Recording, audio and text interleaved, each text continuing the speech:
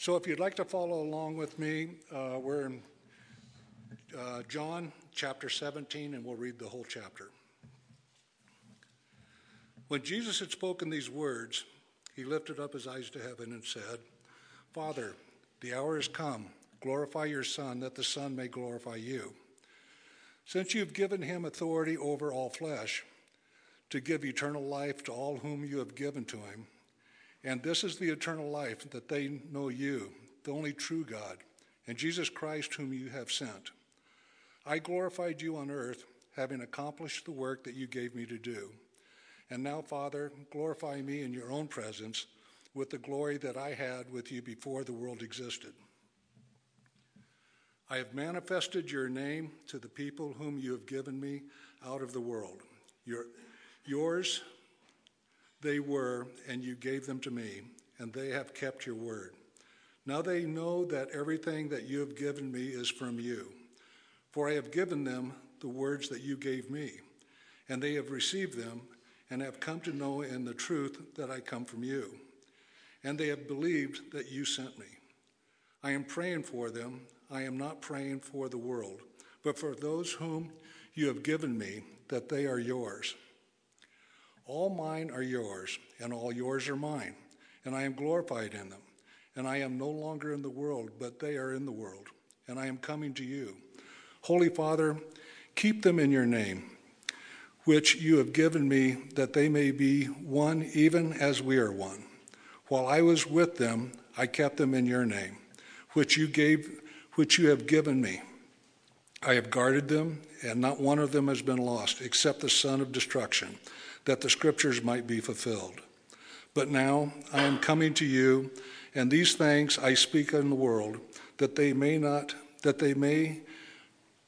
have my joy fulfilled in themselves. I have given them to your word, and the world has hated them because they are not of this world, just as I am not of this world. I do not ask that you take them out of this world, but that you keep them from the evil one. They are not of this world, just as I am not of this world. Sanctify them in the truth with your word. Sanctify them in the truth. Your word is truth. As you sent me into the world, so I have sent them into the world. And for their sake I consecrate myself, that they also may be sanctified in the truth. I do not ask for these things only, but only for those who will believe in me through their word, that they may all be one, just as you, Father, are in me and I in you, that they also may be in us, so that the world may believe that you have sent me. The glory that you have given me, I have given to them, that they may be one even as we are one. I in them and you in me, that they may become perfectly one, so that the world may know that you sent me and love them even after you loved me. Father, I desire that they also, whom you have given to me, may be with me where I am, to see my glory that you have given me because you loved me before the foundation of the world. O righteous Father, even though the world does not know you, I know you, and these know you that you have sent me.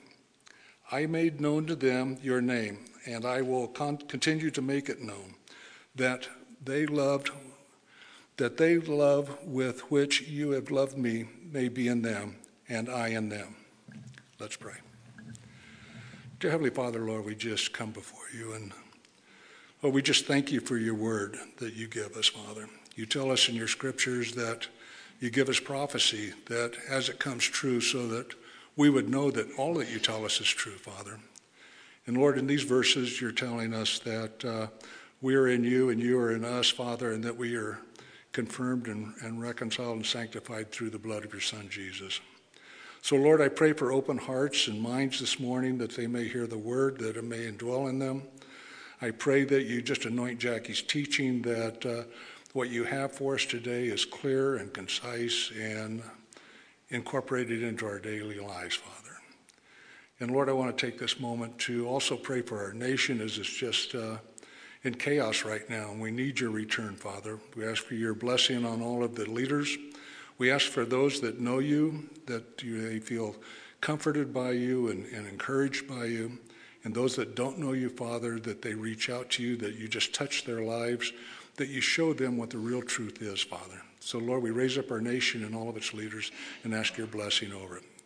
Lord, I pray for your word today, and I pray with your son, Jesus. Amen.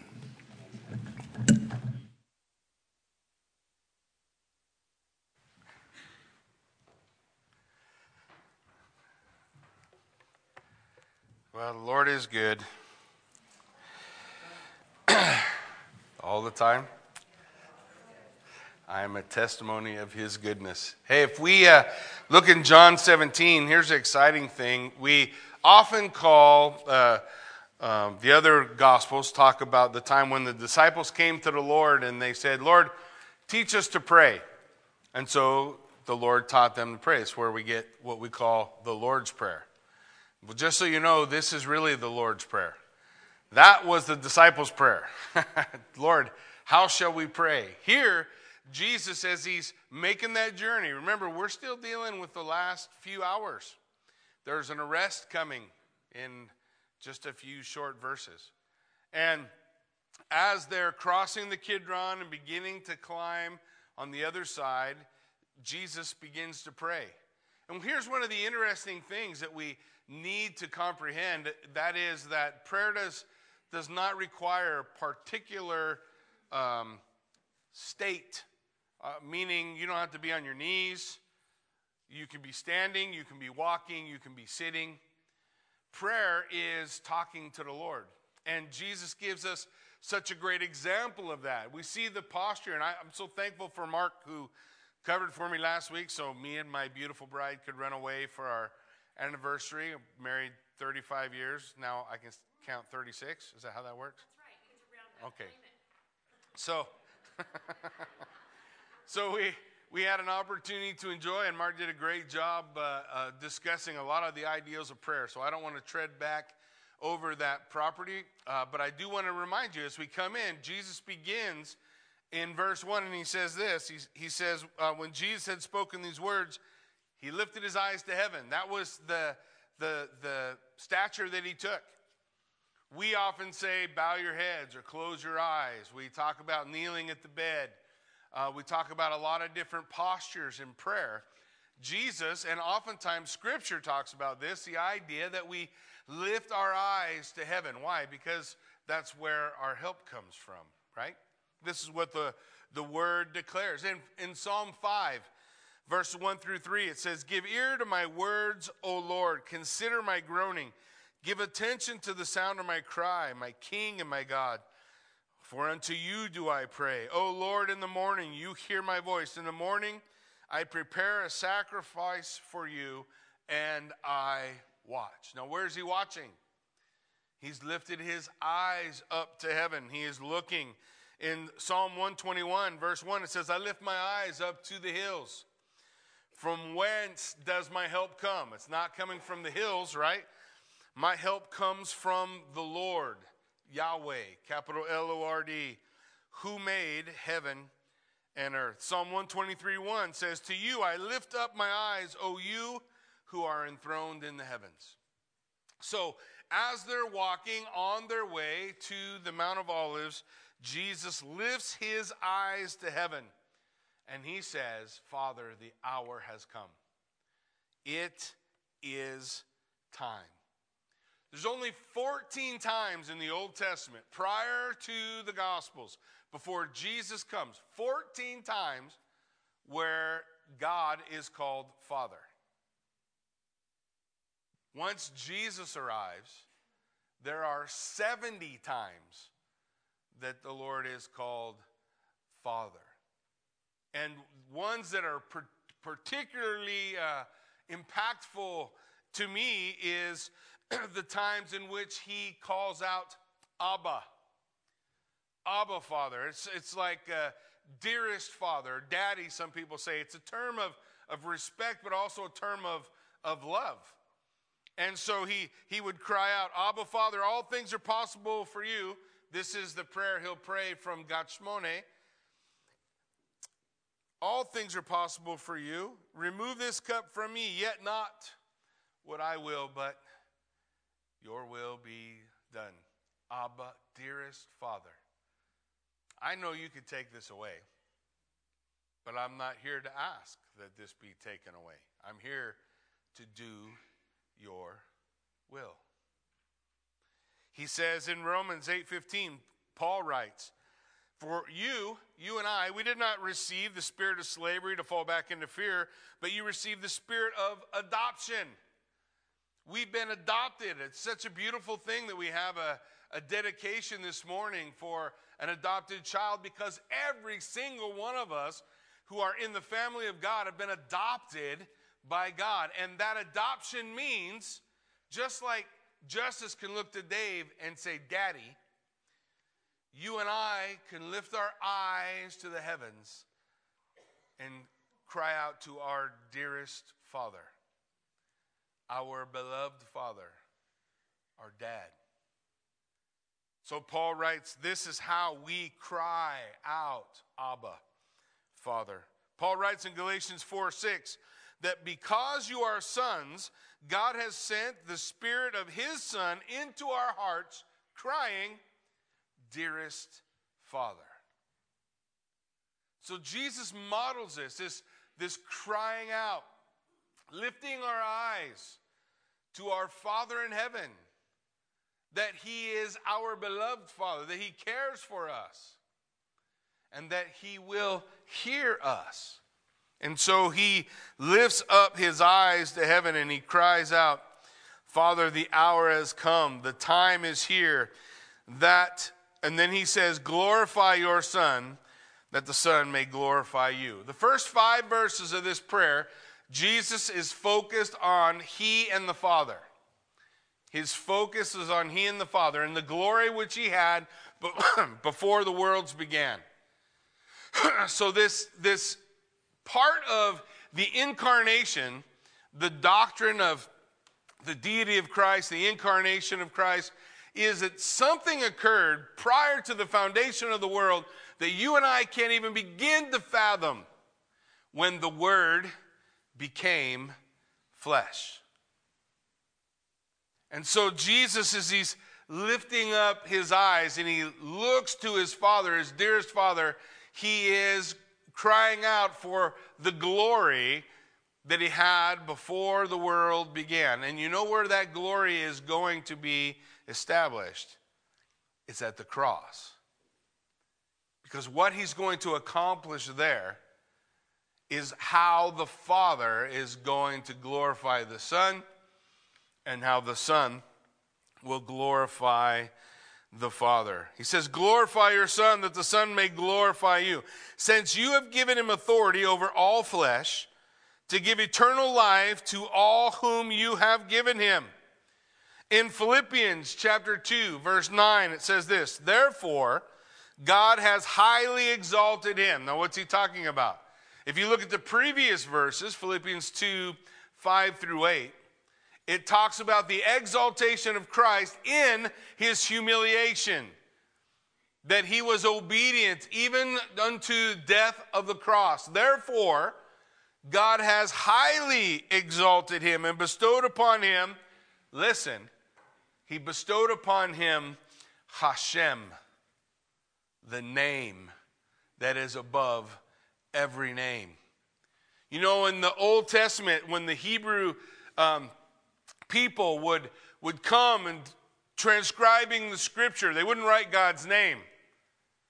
They wanted to keep the name of the Lord holy. So when they came to it, there were several things that they would substitute for the name of God. One of those things is the phrase Hashem.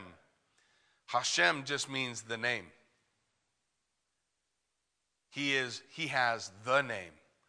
And here, Paul is saying the Father has exalted the name of Yeshua. Yeshua means God, or Yahweh is salvation. And he's saying He has exalted that name above Hashem, the name that is above every name. So the exaltation of Christ, every name that can be named, His name is elevated above. So that at the name of Jesus, we know this part, every knee will bow in heaven and on earth and under the earth, and every tongue will confess Jesus Christ is Kyrios. Jesus Christ is the Yahweh.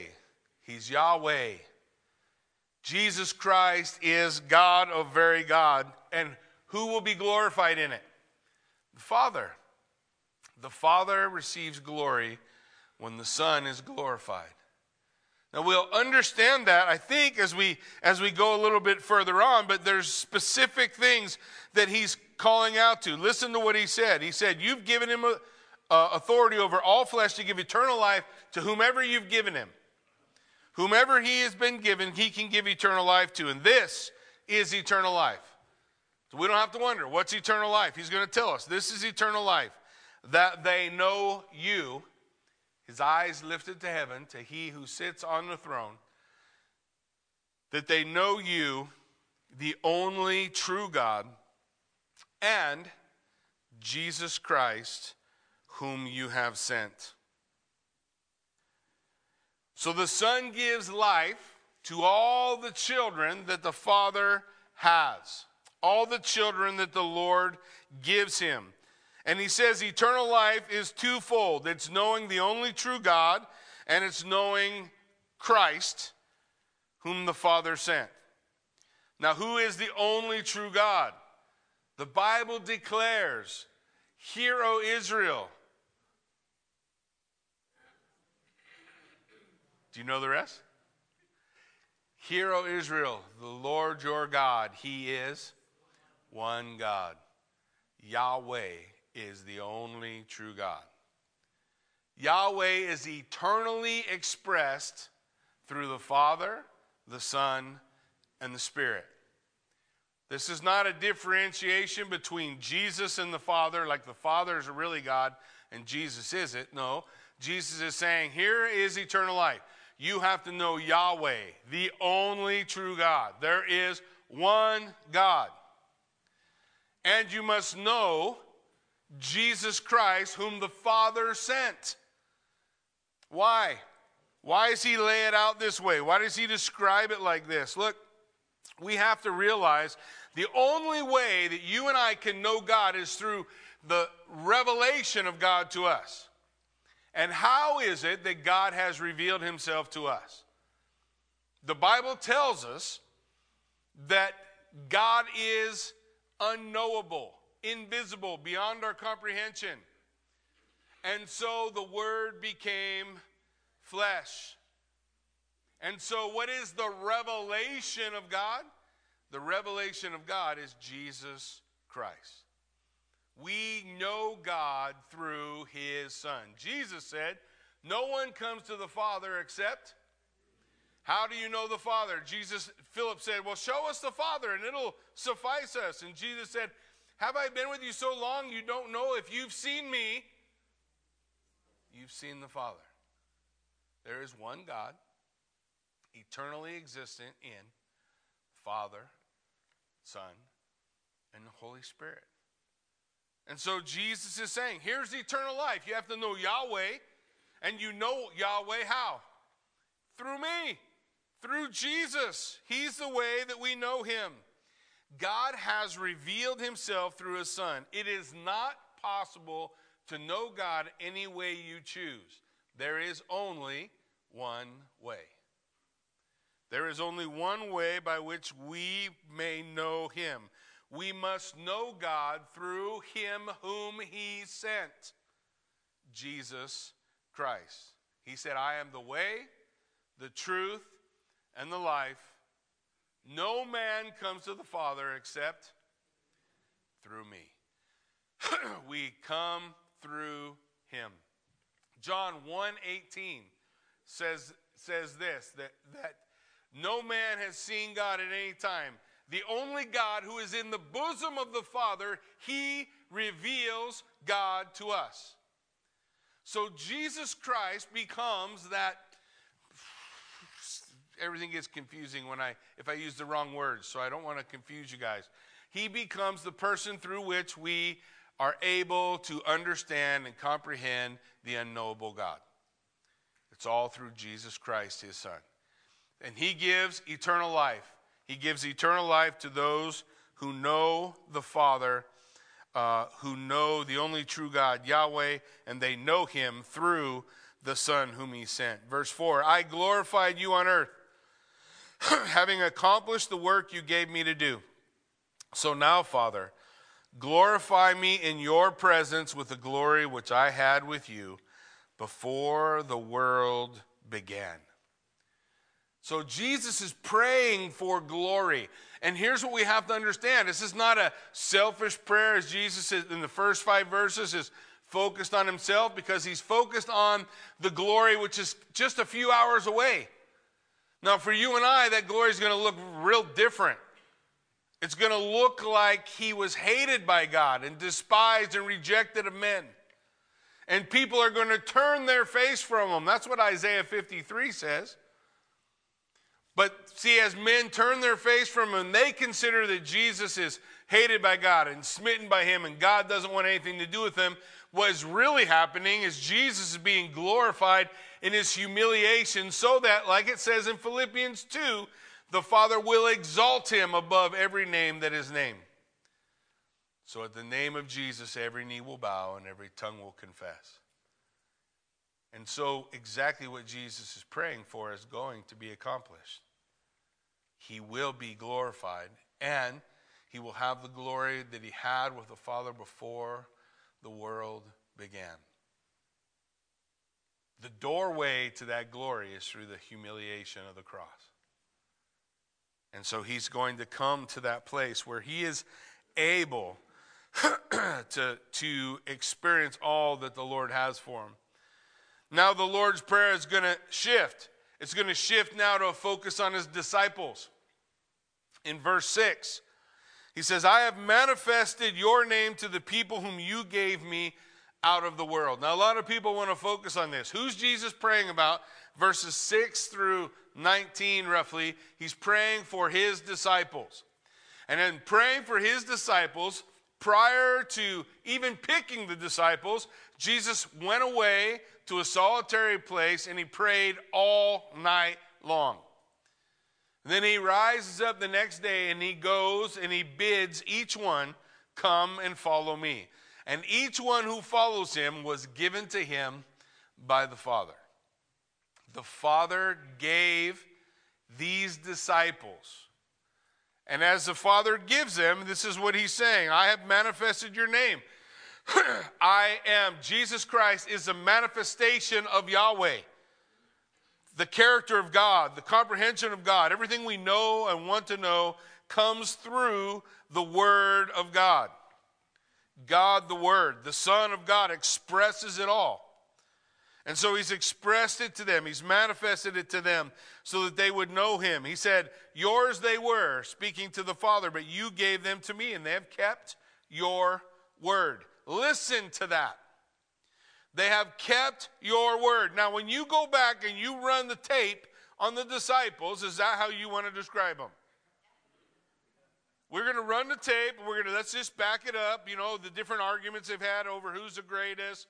The times when they busted Mary's chops when she pours out this beautiful, fragrant perfume on Jesus. The time when an immoral woman was washing his feet with her tears. All of the different experiences, all the different things that happen in Jesus' life. But listen to what he said about his disciples. They have kept your word. Because keeping the word of God does not focus on your performance. Keeping the word of God means you treasure what God has said. Here's the reality for you and I. We may treasure the word of God, but our performance may be somewhat lacking.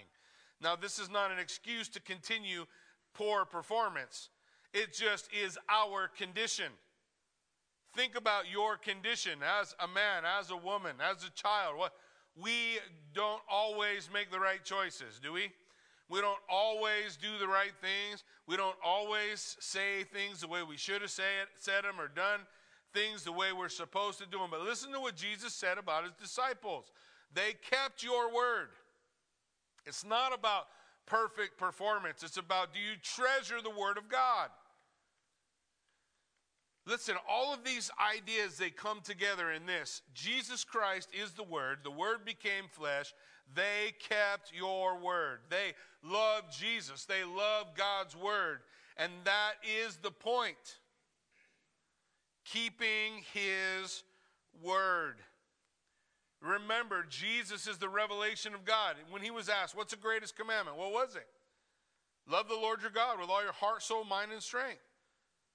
So the idea of keeping the Word, treasuring the Word of God, is equal to treasuring the Son of God, is equal to loving the Lord your God with all your heart. This is how it's done. This is not some emotive thing where we are filled with, puppies and flowers in our brains, and we dance around like flower children loving God. That's not what he's talking about. This is a love that requires your whole being.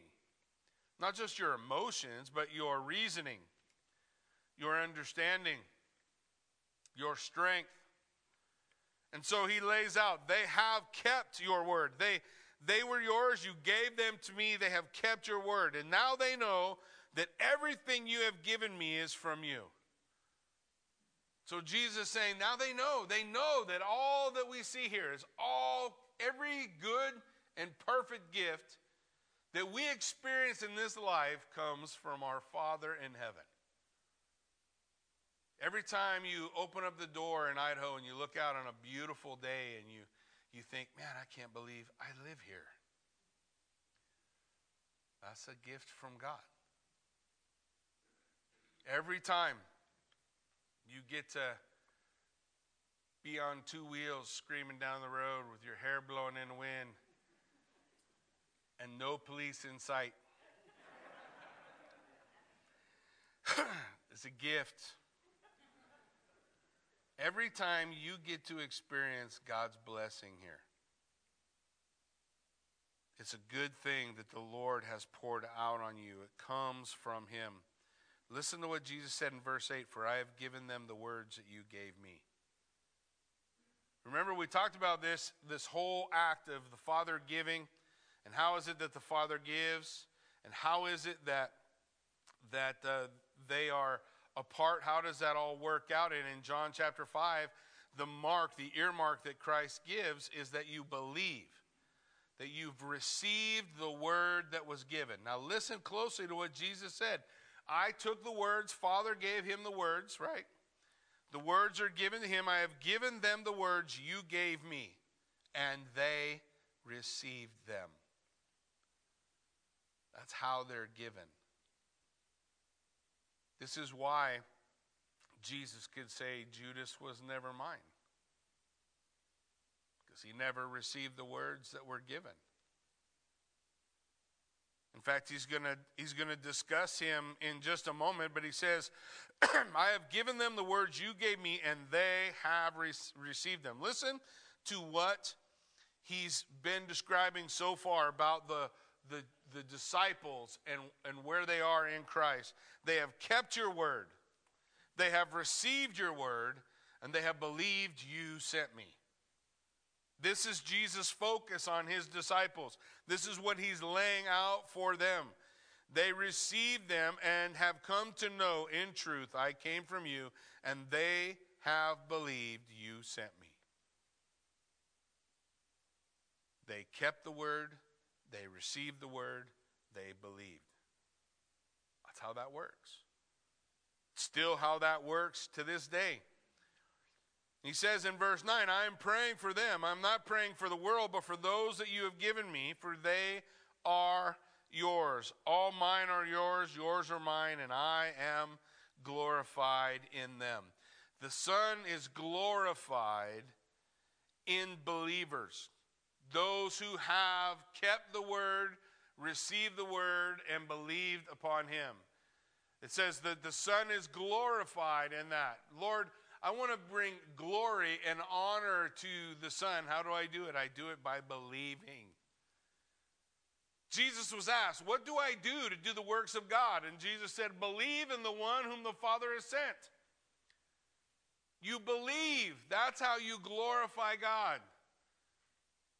You glorify God by keeping his word. You glorify the Son when you receive it, when you accept it. You glorify him. And so this is his relationship, Jesus' relationship with the disciples. Now he's going to pray for them. And I am no longer in the world, excuse me, but they are. And I am coming to you. So, Holy Father, keep them in your name. Keep them in your character. Keep them in you. Keep them in. I love the fact that Paul would declare, he'd make this declaration. I know in whom I have believed, and I am persuaded he is able to keep me unto that day. I know in whom I have believed, and I am persuaded, I am convinced that he is able to keep me. Because if it depends on me, it's over. The one thing I know is my consistency is not great. I know you guys are all very consistent, and I appreciate that. But my consistency is not great. But who is more consistent than I? The Father. He's perfectly consistent. God Almighty is perfectly consistent. I am persuaded he is able to keep me. He is able to keep me. So Jesus is praying for his disciples. Keep them in your name. Keep them in your name, which you have given me, that they may be one as we are one. Now this is something that we see throughout Scripture, right? Father, Son, Holy Spirit, all spoken of as Yahweh, all described as Echad, unified, one. Hear, O Israel, the Lord your God, he is one God. Now what is Jesus' prayer for his disciples? His own personal knuckleheads, the guys who fight about who's the greatest, the guys who are always in some kind of power play, the guys who are always looking to elevate themselves one way or another, just like people still do in the church today. What is his prayer for them? That they would be one. That they would be unified. And where is it that we find our unity? In Christ. Christ is our unity. We are only and can only be unified in the truth, and Jesus Christ is the way, and the life. So we are unified in Christ. He's praying that they may be one, even as we are one. The same way that there is no way to divide Father, Son, and Holy Spirit. You can't cut one out and cut the other one out and cut the other one and end up with three gods. You can't do it. There's one God. And you can't find a division between Father and Son. The Father, Son, and Holy Spirit, all their wills are united for one purpose. And what's his prayer for his disciples? The same, that they would be one like we are one. That they would be unified, that their focus would all be the same focus. Now, listen, if you keep the Word of God, if you treasure God's Word, there's always an objective way to find your center. Because it's in the Word. As soon as we put the Word away and we start to run off of subjective ideas, feelings, well, I feel like this is what God wants us to do, and someone else says, well, I feel like that's what God wants us to do, and it's hard to find unity when truth is subjective. So how do we find the truth? We come to the Word of God. Does God give us marching orders? Do we know what we're supposed to do? Go into all the world, to every nation, and make disciples, baptizing people in the name, singular, of Father, Son, Holy Spirit. Teach them the things I taught you. And know, lo, I am with you always, even unto the end of the age. So the Lord we have clear direction. We have a clear call for our obedience. The Lord is saying for his disciples, this is his prayer for his disciples. I'm talking about the 12 now. That they would be unified. that they would be unified. He said, while I was with them, I, Jesus, I kept them in your name, which you have given me. I have guarded them, and not one of them is lost except the son of destruction. Not one of them is, this is a play on words that you don't get in English. So it's like not one of them is lost except the lost one. Not one of them is been destroyed except the son of destruction. There's a play on words that describes this doomed one to destruction. What it points to is not destiny. It points to character. This phrase is about the character of Judas, not his destiny. What it means is this one is characterized by lostness. He never received the word. He never came, and therefore he was never saved. He's lost because he's the lost one. He's lost because he's the lost one. And it says this was accomplished so that the scripture might be fulfilled. Psalm 41:9, you have what's traditionally considered the prophetic psalm of a relationship between David, right, and the Christ. Mashiach Nagid is supposed to be the son of David. So the things that happen to David oftentimes become prophetic in the life of Christ. David had a very close friend, Ahithophel, who had lifted up his heel against him. He had betrayed him. He writes about it in Psalm 41:9. Even my close friend, in whom I'm trusted, who ate my bread, has lifted his heel against me. We know the same about Judas. Psalm 109 is another psalm describing the same event in David's life. It says this, in return for my love, they accuse me, but I give myself to prayer. So they remind me evil for good and hatred for, or they reward me evil for good and hatred for my love. Appoint a wicked man against him. Let an accuser stand at his right hand. And when he is tried, let him come forth guilty. Let his prayer be counted as sin. May his days be few, and may another take his office. May his children be fatherless, and his wife a widow. May his children wander and beg, seeking food far from the ruins they inhabit. May the creditor seize all that he has. May strangers plunder the fruits of his toil. Let there be none to extend kindness to him, nor any to pity his fatherless children. And may his posterity be cut off, and his name blotted out. Psalm 109, describing again the attitude of, ultimately the attitude of God toward unfaithfulness. Same one you have. Same one I have. And none of us walk around saying, what I really want is an unfaithful friend. I need unfaithful people in my life. Is that what you're looking for? You put an ad in the personal ads, looking for one unfaithful person in my life. Nobody does that. Nobody honors a betrayer. No culture does. This is no different. This same phrase for this lost one is used again in 2 Thessalonians 2, talking about the Antichrist and the end of days, that final battle that the Bible speaks of at Har Megiddo, or the Valley of Armageddon. 2 Thessalonians 2:3 says, let no one deceive you in any way, for that day will not come until the rebellion, the apostasia, comes first, and the man of lawlessness is revealed. The man of lawlessness, the son of perdition, the son of destruction, the lost one who's characterized by lostness. When this one comes, he will be revealed, but not until the apostasia happens first. The great departing of the faith, which we may be watching today. The great apostasia.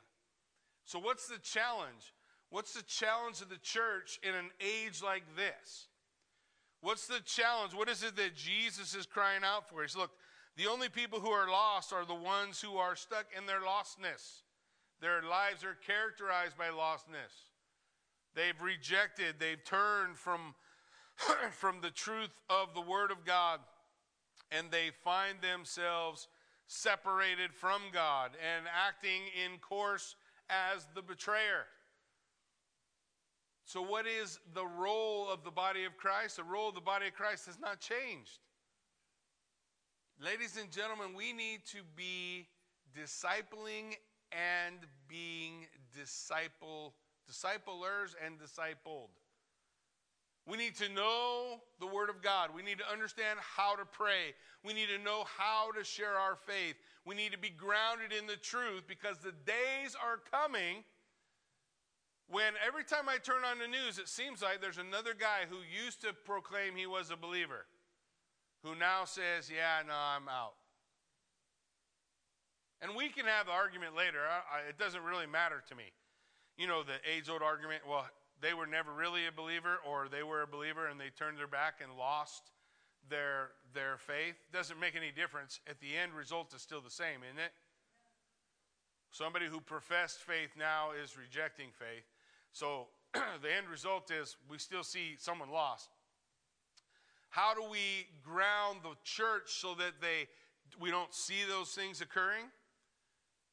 We have to do what the Word of God called us to do that we've been neglecting. And that neglecting that we've been doing is we have neglected discipling. We have neglected so that every man and every woman and every child understands what they believe, why they believe it, how to talk to the Lord, how to share their faith, how to walk with God. And we got to get back to that instead of all the other things, because you want your children to be grounded. That's how they're grounded. They're not grounded because they go to Sunday school. They're grounded because at home, mom and dad disciple their kids. That's how it happens. I know I'm working on surviving it myself. We must be disciplers. We must be willing to be discipled, to comprehend what is the width and breadth and height and depth of the love of God, which is in Christ Jesus our Lord, and to have enough confidence to say, yeah, I feel like I am able to share my faith out loud with my family, with my neighbors, with my community. That's what we need in the age of apostasia, of the rebellion. Now Jesus goes on in verse 13, John 17, he says, but now I am coming to you. So Jesus is going to the Father. And these things I speak in the world, that they may have my joy fulfilled in themselves. Our joy linked in our relationship with Christ. He says, I have given them your word, and the world has hated them. The world will not love you if you love the word. Just look at the world today. You stand for Christ, and there's not any shortage of people who will hate you for it. If you stand for Christ, you are a racist. I just heard last week Jesus was a racist. Which was a message delivered by a professing believer. You stand in Christ, you stand on the Word of God, and this world will hate you. That's how that works. And there will come a day when you will have to choose. And the fence ain't no place to be. Get off the fence, stand on the word, come what may. Whatever they say, they say. Jesus said this for his disciples. Hey, listen, I have given them your word, and the world hated them because they are not of this world, just as I am not of this world. This place is not my home. We read Hebrews chapter 11. In Hebrews chapter 11, you have this beautiful picture of all these great heroes of faith who are not perfect, who, if we go through their lives with even a loose view, we're going to find multiple failures. But what is it that God remembers of these people? Their faith. That they looked for something they never got here. Because it's not here, it's with him. And if we hold on to here so tight, now when we're young, we don't understand it. I remember a preacher would start talking like this. I'd be like, what in the world, dude? You lived, you're old. I ain't done none of these things yet, and I want to do them. There's things I want to do. I want to experience in this world. It's okay. It's okay for you to feel that. I'm not telling you not to feel that way. There are things to be excited about here. I'm just trying to share to you what old people know. Here's what old people know. When you enjoy those incredible things, the glory of those things will fade. And then what happens is you go, what was I spending all this time for? What was I chased this thing and I got this thing and now it's just a thing. Because our hearts are tuned for something greater than this world. C.S. Lewis said, if you find in your lives a desire that can't be satisfied by anything here, it means you are made for another world. And I did the same stuff. I tried to plug all that stuff in my life. I get it, and I get that you won't listen, and you already have your fingers in your ears. Okay. It's okay. That's what it is to be young. It's okay. I just want you to know there will come a day for you when something will ding in your head, and you'll go, oh, this is what Jackie was talking about. And when that ding goes off in your head, remember, everything here fades. Nothing gold stays. But there is a permanent home. A place where God knows your name and has prepared a place for you with him. That will be the satisfaction that we spend our longing for. We just don't always know it. We think it's the next shiny thing. I have in my life owned too many Harleys. And I remember the first one. I probably even told my wife, my life is complete. I finally got my first Harley. I'm so excited. And then, like the day I got it, someone passed me.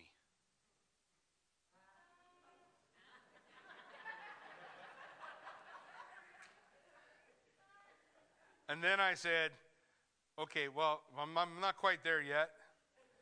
I need a different one. And the different one becomes a different one, becomes a different one. You guys have been on this track with something, right? I will tell you honestly from the bottom of my heart, the number one thing in my life that has brought the most satisfaction is Jesus Christ. I have never in my entire walk with Christ said, you know what, I need something else. Everything in the core of my being says, this is it, this is the thing, this is what I hold on to, this is my future, this is my hope. And all the other things that I chased for so long, they just begin to fade away. It's okay to enjoy them. They're given to you by God. Every good thing comes down from our Father in heaven so that we might enjoy it. But I no longer fall in love with the thing. I love the giver. My eyes focused on the prize of Jesus Christ. So he says, listen, he wants you to, he's asking the Father that you would keep them from the evil one. Protect them. Protect them. They are not of this world as I am not of this world. Look at verse 17. How are you going to protect them? Sanctify them in the truth. What's the truth? Your word is truth. How is it that we are protected in the world? By being sanctified in the truth. The word of God is true. As you sent me into the world, so I send them.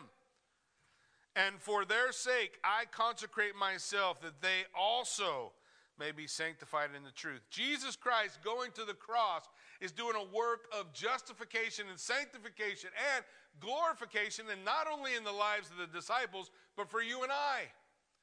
So Jesus is saying, I consecrate myself so that they may be sanctified, so that they may be purified, so they may be justified, so they may see your face. There will be a day. Jude 24 and 25 declares this.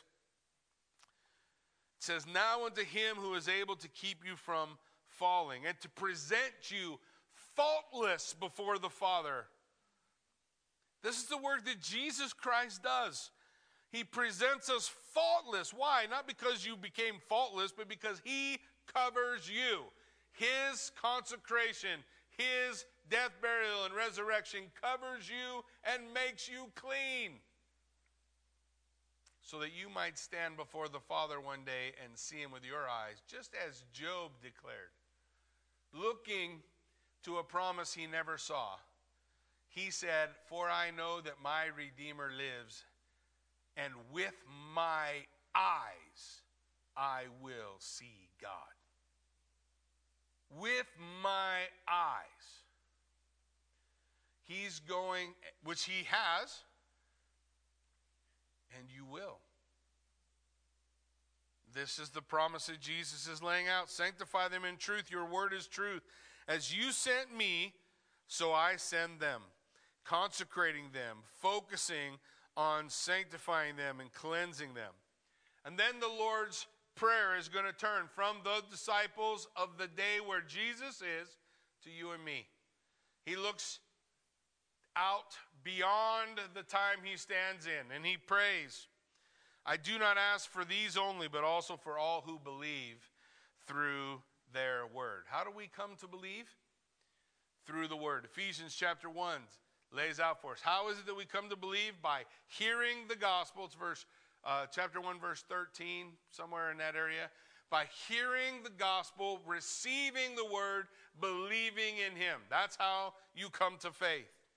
He says, I pray for these, not only these ones here, but those who will believe because of their word, because of their witness. Isn't that what Phil shared? And they overcame the enemy by the blood of the Lamb, the word of the testimony, and they did not love their lives to the death. They did not love their own life. The blood of the Lamb washed them clean, and the word of the testimony, what God did in their lives, how God moved in their life. He says, I pray for those who will believe. What's he pray for them? Look at verse 21. What is he praying for us? That they may all be one, just as you, Father, are in me and I in you, that they also may be in us, so that the world may believe you have sent me. What's he praying for us? Unity. Same unity he prayed for his disciples. The same unity. What are we unified in? Unified in the truth. Who is the truth? Jesus Christ. So if you are in Christ and I am in Christ, we have unity. We have unity together. Jesus is praying that. How many prayers do you think Jesus prayed that he didn't get answered? He's praying that we would be one, that we would be unified as the Father is in the Son and the Son is in the Father, that we would be in him. Jesus said, abide in me and I abide in you, right? We want to be in Christ Jesus. It's a phrase Paul uses 169 times in 13 epistles. Do you think it's important? To be in Christ Jesus. How do we get into Christ Jesus? How are we baptized into the body of Christ? We're baptized into the body of Christ by faith. We hear the word of the gospel, we receive the word, we believe the word, we enter in, we're baptized into the body of Christ. That moment, it occurs. We are in him, and we can have unity if that is going to be the place we stand. Stand in Christ. Stand in him. Be in him. So that the world might believe that Jesus was sent by the Father. Verse 22, the glory that you have given me, I have given to them, that they may be one even as we are one. You hear the theme? Does God want unity in the body of Christ? Let me ask you, do you want unity in your body? Or would you be like, tomorrow when I wake up, I want my arms to rebel against my legs? So I wake up in the morning and my arms are punching my legs are kicking my arms, which would be quite the feat because I'm pretty sure those two things haven't touched each other in a long time. Certainly not my feet. I have zip-up boots, so I don't have to tie them. What if your body goes into rebellion against your body? What do we call that? That's cancer. Should there be cancer in the body of Christ? If there's rebellion in the body of Christ, who bleeds? If one part is hurt, what's it do to the body? All of these things are teachings that Paul gives on the body of Christ. And we're not all the same. We're different parts. There's lots of parts in your body. There's different parts, but we're all unified together. Why? Because we're in one body, the body of Christ. Unity in Christ according to the truth of the Word of God. That's how we find unity in Him. Verse 23, I in them, you in me, that they may become perfectly one, so that the world may know you sent me and love them even as you love me. He's praying for this unity in the future believers. He's praying that the Spirit of God would unite us in the body of Christ. This is the desire of the Son, to be glorified and to glorify the Father. Verse 24, he says, Father, I desire that they also, whom you have given me, may be with me where I am, to see my glory that you have given me because you loved me before the foundation of the world.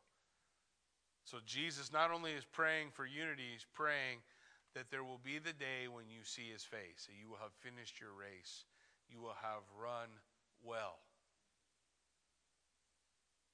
For I know in whom I have believed, and I am persuaded he is able to keep me unto that day. That day, one of my favorite parts in funerals is this idea that Jude brings out. That when that person dies here, he finds himself face to face with Jesus Christ.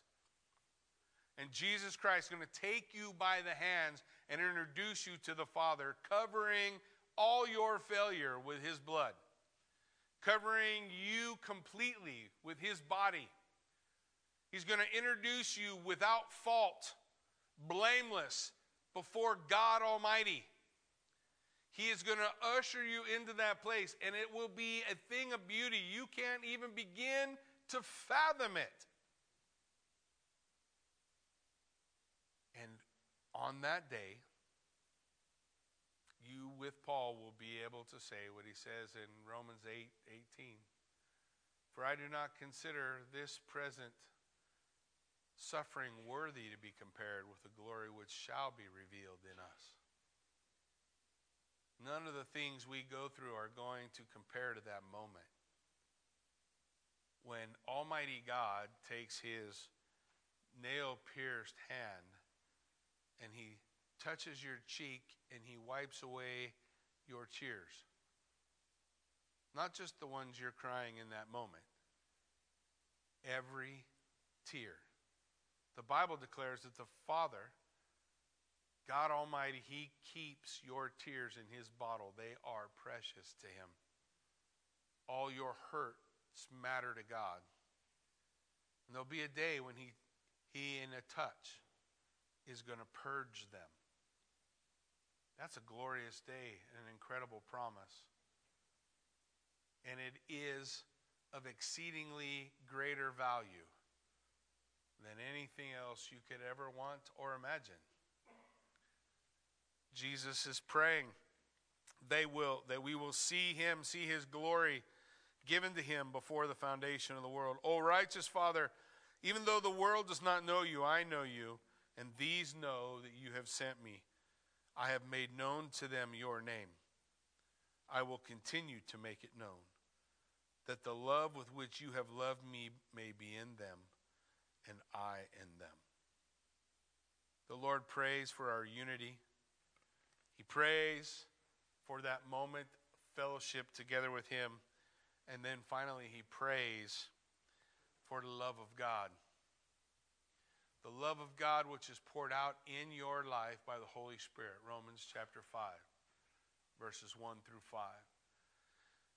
5. The Word of God provides every one of these things that Jesus is talking about. He says about the Father, look, I have made known your name, and I'll continue to make it known. Because in the beginning was the Word. There was never a moment in Yahweh's existence over eternity when wisdom was not with Yahweh. Wisdom, according to the book of Proverbs, is Christ. There's not a moment when God did not have wisdom. Wisdom is Jesus.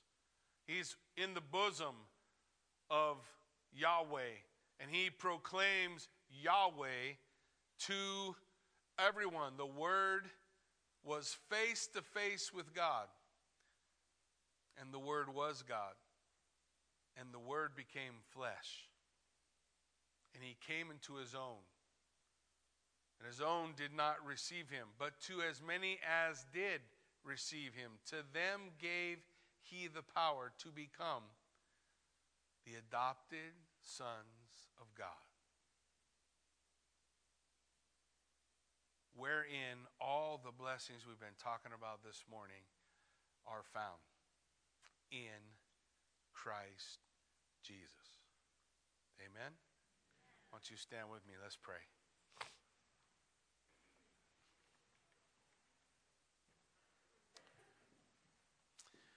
Lord God Almighty, as we come before you this morning, Lord God, I do just want to echo the prayer you prayed for those who would believe on the word that the disciples shared. Lord, I pray that you would bring us together in truth, that you would bind us together, even as we find ourselves looking in a world that is rejecting you on every turn. May we be men, women, children whose eyes are focused on the prize. May we be unified in Christ, in one body, unified together. Lord, may we have fellowship with one another.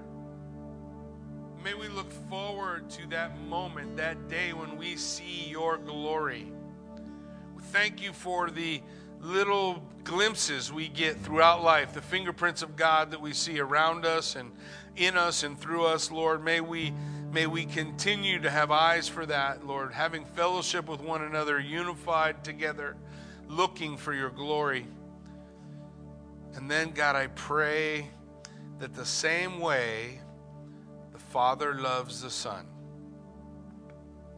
and the Son loves his church, that we would love one another. For Jesus said, he could have said a lot of things. He could have said they'll know you're my disciples by your tattoos. They'll know you're my disciples by your clothes. They'll know you're my disciples by your hair. But he didn't say any of those things. He said they'll know you are my disciples by how you love each other. Because you will love each other like I have loved you. God, I pray, in accordance with your word in Romans 5, that the love of God would be poured out in our lives by the Holy Spirit. Everything we need to be loving has been provided.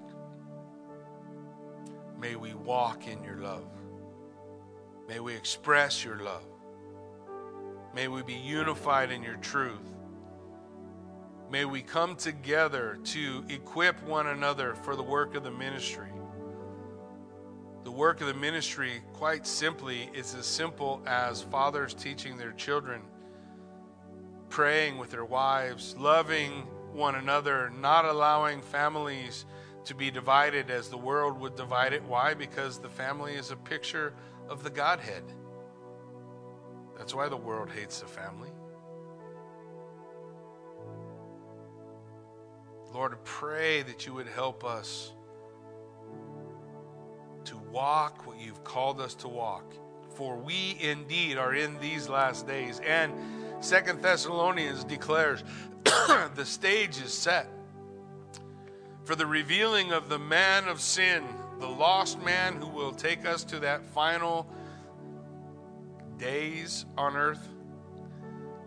But Lord, your word declares that will not happen until the apostasia. The apostasia, the abandoning of the faith. So God, in the days of that occurrence, may we be men and women of the book.